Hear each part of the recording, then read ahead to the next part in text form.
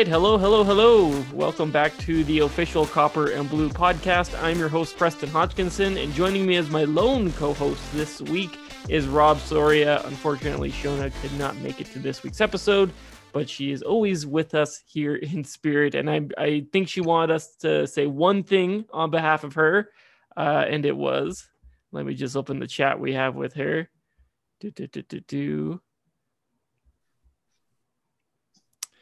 Yeah, okay. She said, someone please mention for me that hitting generally means you don't have the puck and the puck is needed to score. So she's railing against that old time narrative that hitting is king here in the playoffs. And you know what? I could agree with that a little bit, but it's fun. So what do you think about that, Rob? Do you think hitting, how important do you think hitting is in the playoffs? It's a necessary piece of the equation in any hockey game. Oh, and yeah. Playoffs, it's more so. But this marketplace, and to be fair, most hockey crazed fans who are familiar with the game for a long time or played it for a long time or still do play it, that piece has always been a major thing for them, right? And it still is. So I agree with Shona. It's sometimes over the top, especially in Edmonton, where the focus becomes hit. Because it's loud and it gets everyone excited, be it in a building or on their couch or in a bar. But there are more important things. I think that little black thing is a tad more important. Yeah, for sure. And hey, you know, I think it does have its merits. It wears down the opponent, and in the playoffs, that's a major part of the game, is wearing down your opponent and having the puck more. And sometimes hitting can do that. But I agree. Yeah, here in Edmonton, that's a pretty overblown statistic, I'll say. And too many decisions have been based on it, I think, in the recent past year, on having guys like Zach Kassian. And I remember back in the early 2010s, there was a summer of Tambellini when he brought in Darcy Hordichuk, Ben Eager, all in one go there. So we've seen it not too long ago with the Oilers putting a little too much emphasis on hitting. But enough of this preamble here. We're here to talk about the playoffs. The Edmonton Oilers are in a dogged series here with the LA Kings. I picked them to win it in 5, the Oilers. That hasn't happened. I think Shona said Oilers in 6. That didn't happen. I think your prediction of the Oilers in 7 is the only one that can possibly happen for the Oilers at this point. What did you see at the beginning of the series that made you go with the Oilers in 7 here? Because I don't know if a lot of people had this series going that long. Yeah, for me, it's kind of what we've seen. I expected the Oilers to spit the bit in game 1, and they did. I expected their goaltending to kind of crumble. And that really hasn't happened. That said, Smith, again, made 2 big blunders in 1, which played a big part in them losing. And then in game 5, he let in minimum 2 poor goals, probably 3. But they didn't play that well that game. So it's hard to sit here and just put it on him. But the other thing was I expected Kopitar and Danault to kind of try and neutralize the Oilers' 2 big guns. Kopitar hasn't had as good a series, and Danault is, for those who aren't familiar with Danault, the dude's a beast. Oh yeah, for sure. He's had a great series.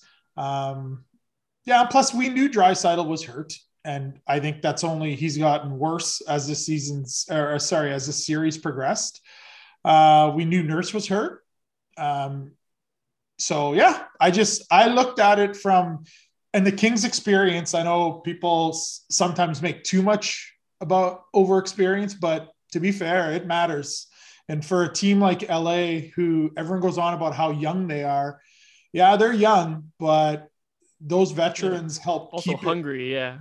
They help keep them in line. And I expected Quick to play well. And I know Quick's underlying numbers stink, but honestly, when you get bombarded in 2 games the way the Kings did, Quick's numbers are going to stink. That's just how it is. He was really good in the 2 games they won. He played pretty well last game, I thought. Smith was probably a save or 2 better than him, especially late on that power play. And in game 5, where a lot of people said Quick wasn't very good, Quick didn't let in any bad goals. Yeah, the Oilers took him and the Kings apart in the third, but Smith was the one who let in 2 poor goals at minimum. So yeah, Quick's been good. Their vets have been good. Yeah, so I'm not, again, I've said it repeatedly on Twitter since the series started. None of this surprises me. So yeah, well, the Edmonton Oilers are notorious of late of playing down to their opponents, and the Oilers are the better team in the series by, I believe, a significant margin. They have the talent, they have the ability. When these two teams are playing at their peak, the Oilers will win the game every single time, but the Oilers tend to play down to their opponent rather than to their actual potential. And I think we've seen that multiple times throughout the season. When we play Colorado, we give Colorado a hell of a time during the regular season, but sometimes we drop the ball against the Ottawas, the Buffaloes, and stuff like that. And I think we're seeing a little bit more of that this year. I don't disagree, but I think sometimes, and it's not just Oilers fan base, but I think everyone's fan base is like this. Whenever your team loses, it seems to always be because, like you said, they dropped the ball or this or that. At some point, you have to give the other team credit. Yeah, that too.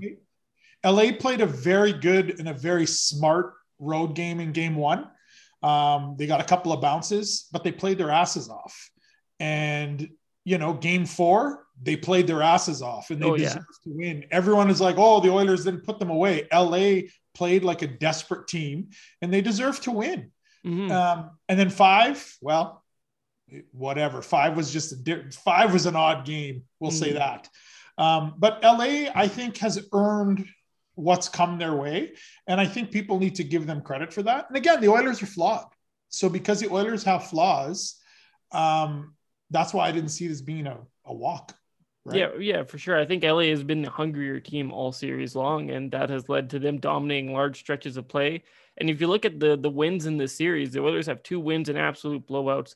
But most of the close games are going to LA. LA is that team that is elevating when the other than game 6, when the Oilers were able to pull out the victory. LA has been winning those types of games. So the Oilers have to get better at, not expecting a blowout and play in these tight playoff-like games and do exactly what they did in game 6 and keep pushing right to the end to get that go-ahead goal.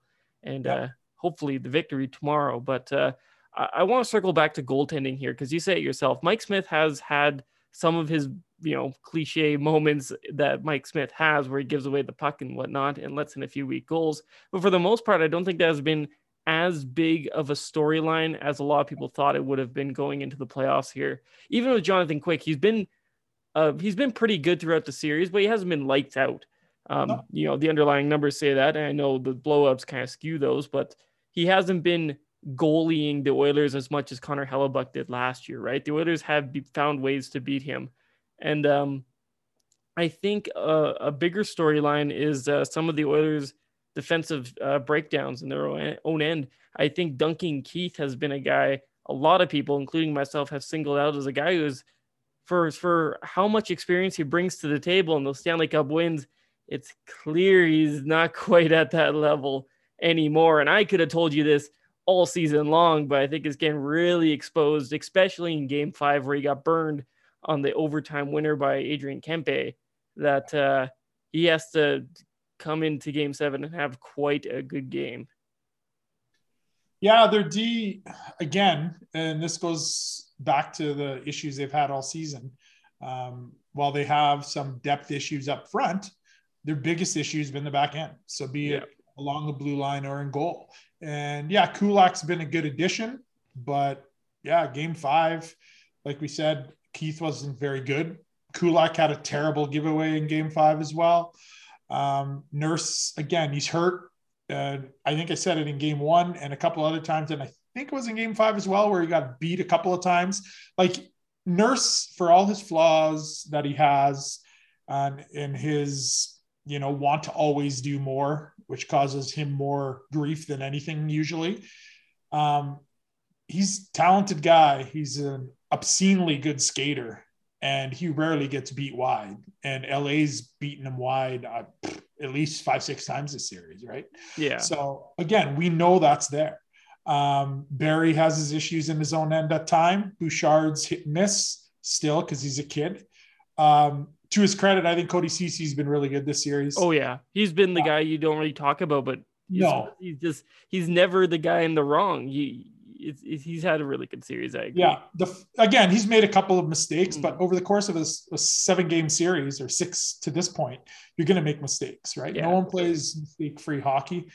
But yeah, he's been solid. I really like the pairing with him and Kulak yesterday. But yeah, and to go back to Smith, again, fans are weird, media are weird, where they just point to like save percentage and whatever. And yeah, normally that's a telling point. But again, if you're watching the series, LA throws the puck all to the net all the time. Yeah. And to act like that's not a thing, or in some cases with the mainstream media, they mention, and some pieces of the fan base, they mention it, but then like 2 breaths later, they start talking about, oh, well, he's made this many saves. And it's like, well, you can't have it both ways. Right. And that's not a shot at Smith. Like, he's played fine. Like I mentioned earlier, he's had a few hiccups along the way. He's played really good, though. He's been solid. He's been fine. He hasn't been fantastic. He hasn't been great. I don't care what his save percentage is. Like, I really don't. That it's 930 or it's 9 whatever. Yeah, like half the shots in most of the games are coming from the boards. Those better not go in. Mm-hmm. Yesterday, I thought he did not look good on the game-tying goal. He was down early, deep in his net, and slow to get across the crease. And I felt he should have stopped that shot, or at least made a better attempt to.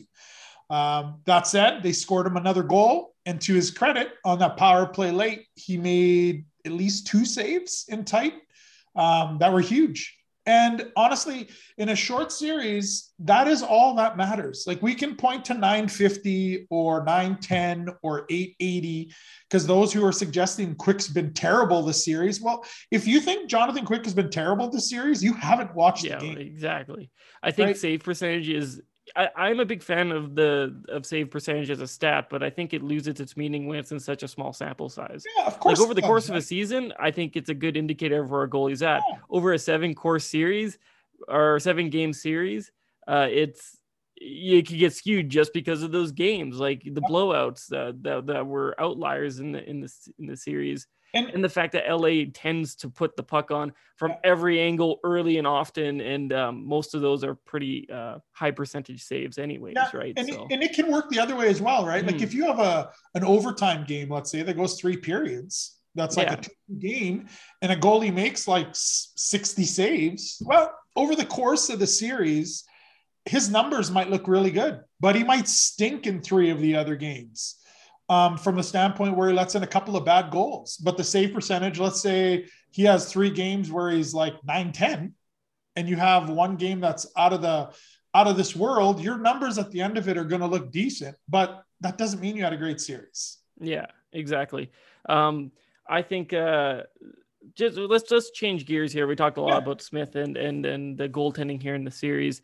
Let's talk a little bit about the Oilers' top guns here, because they have delivered over the course of this series. Connor McDavid, 6 games, 12 points. That's 2 points per game for McDavid. He's been absolutely fantastic. He leads both teams in points. I think LA's top scorer is Kempe with 6 points in 6 games. So McDavid doubling up the top scorer in the LA Kings.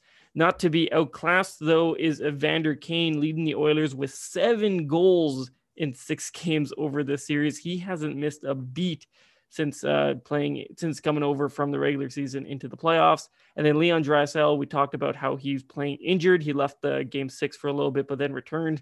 Obviously playing through something. That doesn't matter with his point production, though. He has 8 points in the 8 points in the 6 games as well. What do you make of the top guns just really bringing it here in this series? Yeah, well, they're that good. And again, unfortunately, those 2 games kind of skew things. But the column I put out earlier today on Copper and Blue about the game 5, I think that's the best game McDavid's ever played as an Oiler. Like, I don't even think it's debatable. Like, I really don't. Game 5 or game 6? Game 6. Yeah, thanks. Yeah, I think game 6 is the best game he's ever played. Like, it's not even for sure. Yeah, like, he's had many great games in the past. He's be it both the limited playoff run in 2017. Yeah, but in terms of the meaning of this game compared to the regular season games he had, this is the best game he's ever played. Yeah, it was absurd last game. Like from the moment he hit the ice, it was like just a carryover of what we saw at the end of game 5 in the third. And it was pretty much like, get the hell on my back, and I'm going to drag you guys kicking and screaming if I got to do everything myself. And he essentially did. Like, they played really well, but he was on an entirely different level. He was a hound all over the ice on any puck. The end of the game, he made 2 great takeaways in the defensive zone, right? One, probably about 30 seconds before, maybe 45 seconds before Kane scored, and then one right before Kane scored the empty netter. Draisaitl, again, his line is being killed at evens because Danault's kind of picked them apart. That line hasn't been great. Draisaitl's clearly hurt, whether it's his knee, which I think is going to be an issue, and we all knew that from the moment he was hurt against Anaheim, I believe it was. I think there's something wrong with his wrist too, from what I had heard. And yeah, I know he was, by the way, he sounded the other day earlier in the week, he sounded like crap. So he's probably sick as well. Yeah, he's kind of dealing with a little bit of everything. No, yeah. And at the end of the day, again, this goes back to what we were talking about the goaltenders. Like, those underlying numbers are great and all over the course of a season and to a degree over the course of a series. But at the end of the day, they have to score. Like, yeah, so for sure. His job is to go out and score goals or produce points, whether they're on the power play, whether they're even strength, whether they're shorthanded. I could care less. So many people who sit there and go, oh, they're all on the power play. It doesn't matter. That's a weird argument. I heard a lot of that from specifically Toronto fans as well. And I'm just like, well, if that's so bad, why isn't Matthews doing that? Why isn't Marner's doing that? Are you saying that they are bad on the power play? Yeah, it's a weird argument. Points are points at the end of the day. I don't care how you get them. Yeah, and we can talk 5-on-5 all we want, and over the course of an 82 game schedule, it makes a huge difference. Of course it does, and to a degree, over the course of a series, it will. But again, they're all one-offs. Like we can sit here and say, "Oh, this game led to this game, or that game led to this," but that's all. In all honesty, that's all bullshit. Like, it is. Every game is its own entity. We've seen it in this series. We see it in most series. Yeah, like a series like Colorado and Preds. Yeah, that's different. Those teams are completely outclassed. Like, one's here, one's here. That's just how that is, right? But if the teams are good, it doesn't matter. It really doesn't. So however you need to go out and find a way to win that game, you go and do it. And it's ugly at times. And the Oilers are really good at, making things look ugly and making things difficult at times for themselves because of how they use their entire lineup.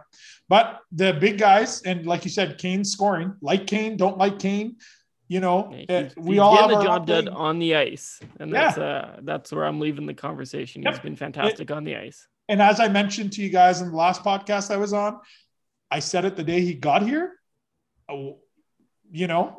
why I didn't want him to get signed, but I fully expected him to score 20 to 25 goals. And that's exactly what he's done. And he's continued in the playoffs because he's very good at that. Yeah. One thing I don't like that he's done, he's taken some stupid penalties. Yamamoto's taken some stupid penalties. Cassian's taken some stupid penalties. And Mike Smith. I'm sensing a trend here. Yeah. And Smith took that stupid penalty yesterday as well. And a lot of this goes back to what Shona had mentioned before we started this whole thing. That physicality thing, while it's very important, it can sometimes derail a team, and the Oilers are not that team. So they got to be careful, even though the Kings power play sucks. The Kings power play sucks, but it seems to be catching fire in recent games here. They scored one in that 8-2 blowout. Didn't matter that much, but they got one. Yep. And they scored in game 5 on the power play. That made it 4-2 at the time. The Oilers did come back, but they lost that in overtime. And then yesterday, Sean Durzee's first goal for the Kings was on the power play. So it's heating up a little bit. Going into a winner-take-all game 7, don't give that power play a chance to heat up even more. They're obviously feeling something there. They have to come in disciplined. And most importantly, I think, which has been a trend over almost the entire series, the Oilers have to come to play when the puck drops at 8 o'clock. Yeah. They cannot have another game where they're playing from behind. To their credit, they did that in game 6. They got the early lead. They were able to get more shots on net onto Quick, and they were the better team that first period, and they won the game. And I don't think they can afford another bad start. I have a question for you, though, Preston. Do you honestly think they were that terrible in the first periods across the board? We'll eliminate last game. So the previous 5 games, do you think they were awful in the 5 periods? I was in Rogers Place for game 5. I thought that was the worst the worst period that they had played was that first period. It was all over the place. And the other 4 games? Game 1 was slow. I don't know if they were terrible. Yep. Okay, the game 3, the first one in LA, it was a blowout, the 8-2 one. Yep. But I don't think their first period was as great as the 2-0 period, the 2-0 lead looked after it. See, I want to say there's probably two of the 6 games they looked very terrible. I agree. And the others were just a little slower than you'd want them. And this goes back to what we were talking about earlier. Unfortunately, people are focusing on the shots on net more than they need to be focusing on how they're playing. And again, I agree with you. They haven't been great in the first period, but they haven't been as god awful as people are making it sound out to be. Yes, they're getting outshot most periods, like 15 or 19 to 5 or 6. And the 5 or 6 shots is a little, concerning. But the 15 to 20 are not when they're firing pucks from the boards. Yeah. So I don't think it's as big of a deal as people think. And even last game, midway through the period, I think shots were 5-5, 6-6. That was a positive for a lot of people because thank God it's not 15-5. I know the shots aren't quality, but still, it's you'd like to see the team get more consistent shots on net. And they did that last game, so hopefully they continue it. I know it's meaningless. I know this is a meaningless trend that's happened in this series, and it's bound to break. But the team that scored the first goal has won each and every game here. So it's whether you like it or not, or whether you believe in it or not, that first goal is going to be important because it's going to get that team in the mindset that they can take this series if they get the first goal. So of course, yeah, and especially in a game 7 setting. Let's get ourselves. Although I will bring up that when the Oilers were eliminated in game 7 against Anaheim back in 2017. They had a lead in that game. They had a 1-0 lead in that game, but they lost that one. So, but the difference with that game, with that team, especially Anaheim? Oh yeah, it was a better team they were playing, and it was a veteran team that would, they knew how to pull out all the stops. They did what they needed to do, right? They believe, and that's the thing with some of these guys on LA. They know how to win. There's a handful of those guys that know how to win. And if they get it to a point where they believe, they can drag those young guys with them.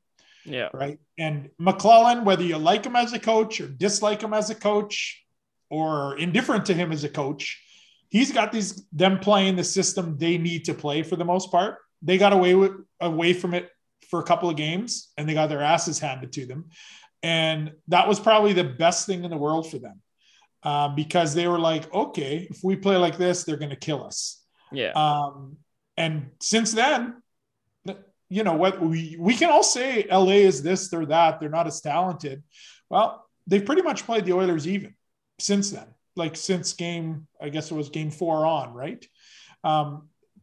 They've won 2 of those games, but those 9 periods and a bit have been pretty even. So if not, sure. LA might have even maybe outplayed them a little bit, although the Oilers were really good last game. So it's probably closer to even, I'd say. Yeah. And that's a big win for the Kings, man. Well, it's been a hell of a series as well. A lot of high ups and downs for both teams. Game 7 is bound to be a fantastic series. Not unfamiliar territory for the Kings franchise. Of course, in 2012, they were the 8th seed. Won the cup. So they've probably got guys like Dustin Brown, Anze Kopitar, and Jonathan Quick echoing those same sentiments that just because they're a lower seed doesn't mean they can't make some noise. I'm hoping that there's obviously going to be nerves for game 7, but I think we've seen guys like Draisaitl especially, and maybe even Nurse as well, kind of tense up in these critical games as well. I think game one was probably the most obvious case of nerves from the team. This is a team that has lost to lower seeds in the past 2 seasons. You're hoping the Oilers have their own guys with experience that can calm them down. Guys like Duncan Keith, even Brett Kulak, who was down 3-1 with the Canadians in last year's profile and came back to beat the Maple Leafs and then went all the way to the Stanley Cup finals. You're hoping those guys are steadying this team, preparing them for game 7, and just go out and play your game. Don't worry about it. Just play your game without worrying about consequences. I think if they get into their head, they're bound to make mistakes here. So they just got to settle things down. Yeah, I agree. Well, on the other thing too, the longer the game stays scoreless, it's in the Kings' favor. Let's not get ourselves, right? Because then they're like, okay, we're this much closer. Those old guys, as I said, they'll be like, okay, 20 more minutes, 10 more minutes, 5 more minutes. And then, the Oilers will start to feel it. I think the Oilers will be confident coming out of the gate. If they get a goal early, that'll be huge for them tomorrow and huge for the building. The goaltending thing does scare me a little bit for tomorrow. Like, it really does. Smith's been fine, but even through 6 games, who's the guy more likely to let in a softie? Yeah, it's 6 games in, it's Smith. I don't want to say it, but it's Mike Smith for sure. Yeah. Now, and who's the one more likely to steal a game 7 or make that 5 bell stop that you don't expect them to make? Probably Quick. Now, I don't know. Mike Smith could do that too. I might have Smith as both. 100%. He's such an up and down goalie. Yeah, and with Smith, it's either it's the 5 bell stop or he's letting in stuff from center. There's no in between usually. He's either really, really good or poor. But in a game 7 scenario, there's nothing on Mike Smith's resume, although people will point to his playoff success from whenever with 1 run with Arizona. And that's fair. But Quick's the guy who, even at his advanced age, and we've already saw it this series. Like, there was a couple, like, it was just spots where in game 1, he made those 3 stops in that one sequence. Those 3 stops in that one sequence essentially played a massive part in them winning that game. Yeah, for sure. So, if the Oilers can come out and score early, that'd be great. The thing that kind of scares me is how and I get why Woodcroft is playing guys the way he is now, but shortening the bench for, what is it going to be? Potentially, 8 periods? Maybe 9, something around that. But at least 8 periods. You're playing with fire, man. Yeah, I the way Woodcroft, I was skeptical of how Woodcroft was going to manage his bench in game 6 with some of his lineup decisions. I loved it though. He totally threw everyone for a loop. He had so many different line combinations. Usually that's a recipe for disaster, but I think it caught the Kings off guard and really played with the momentum of the game early on. I thought it was a creative way of using his bench, and it paid off. I can't really critique him there. For sure, because he had to go with the nuclear weapon, as we like to call it out here, right?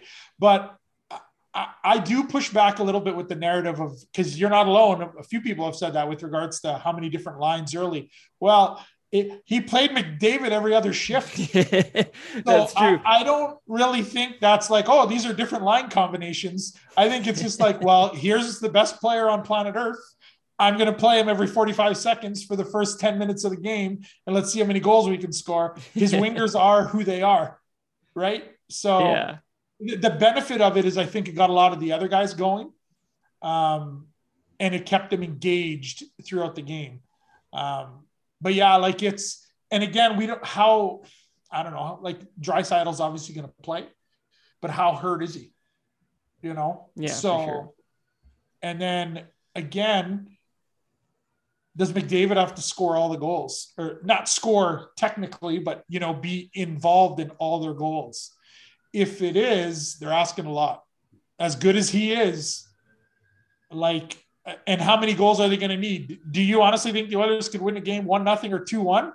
They could. Oh man, I don't know. They've had games where they've shut out the Kings. They've had games where the Kings kind of ran away with it. And I think the Kings don't really have an offense. Like they really don't.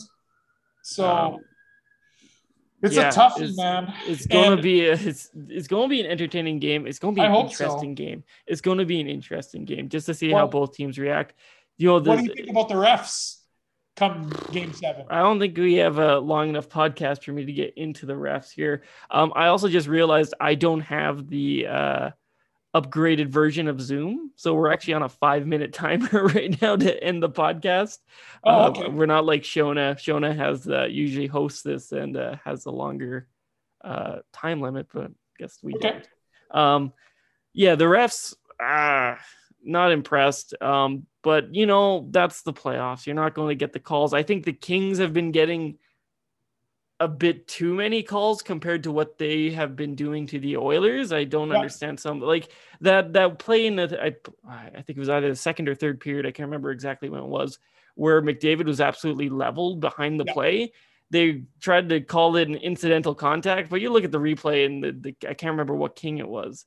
But the guy was obviously, he was prepped and ready. He dropped the shoulder. He was ready for the hit. He knew it was coming and didn't change his pass. So I thought that was a little bit of a bullshit call not to call that. And then I believe Draisaitl was slew-footed in the first period. That caused him to go off the ice. No call. And the Oilers got I believe a roughing call like a shift later or something or on the play, the Oilers got a roughing call despite the slew-foot. And then after the empty net goal, I haven't seen it, but I heard that a King slashed Draisaitl in the knee. It just seems like a lot of plays that should be called or should be getting looked at that aren't going the Oilers' way. Is that me being a bit of a homer? Maybe, but I think the officiating has skewed towards the Kings more often than it has skewed towards the Oilers. No, I agree.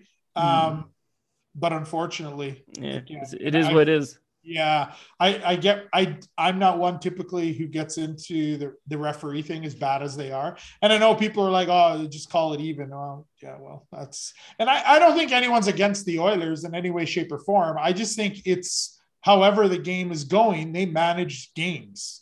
Like that's just how it is. Right or wrong. I disagree. I don't like it, but it is what it is, and that's how they're doing it. So what can we do? Anyone who watched that Leafs game yesterday, or you saw the highlights where I can't remember who it was tugging on Matthews' jersey for about 30 seconds. They didn't call it. It's how it is. There's no rhyme or reason to it, but it's nothing new. It's been going on forever. Yeah, for sure. Okay, we're in the last 3 minutes here. We're in kind of the home stretch of the podcast.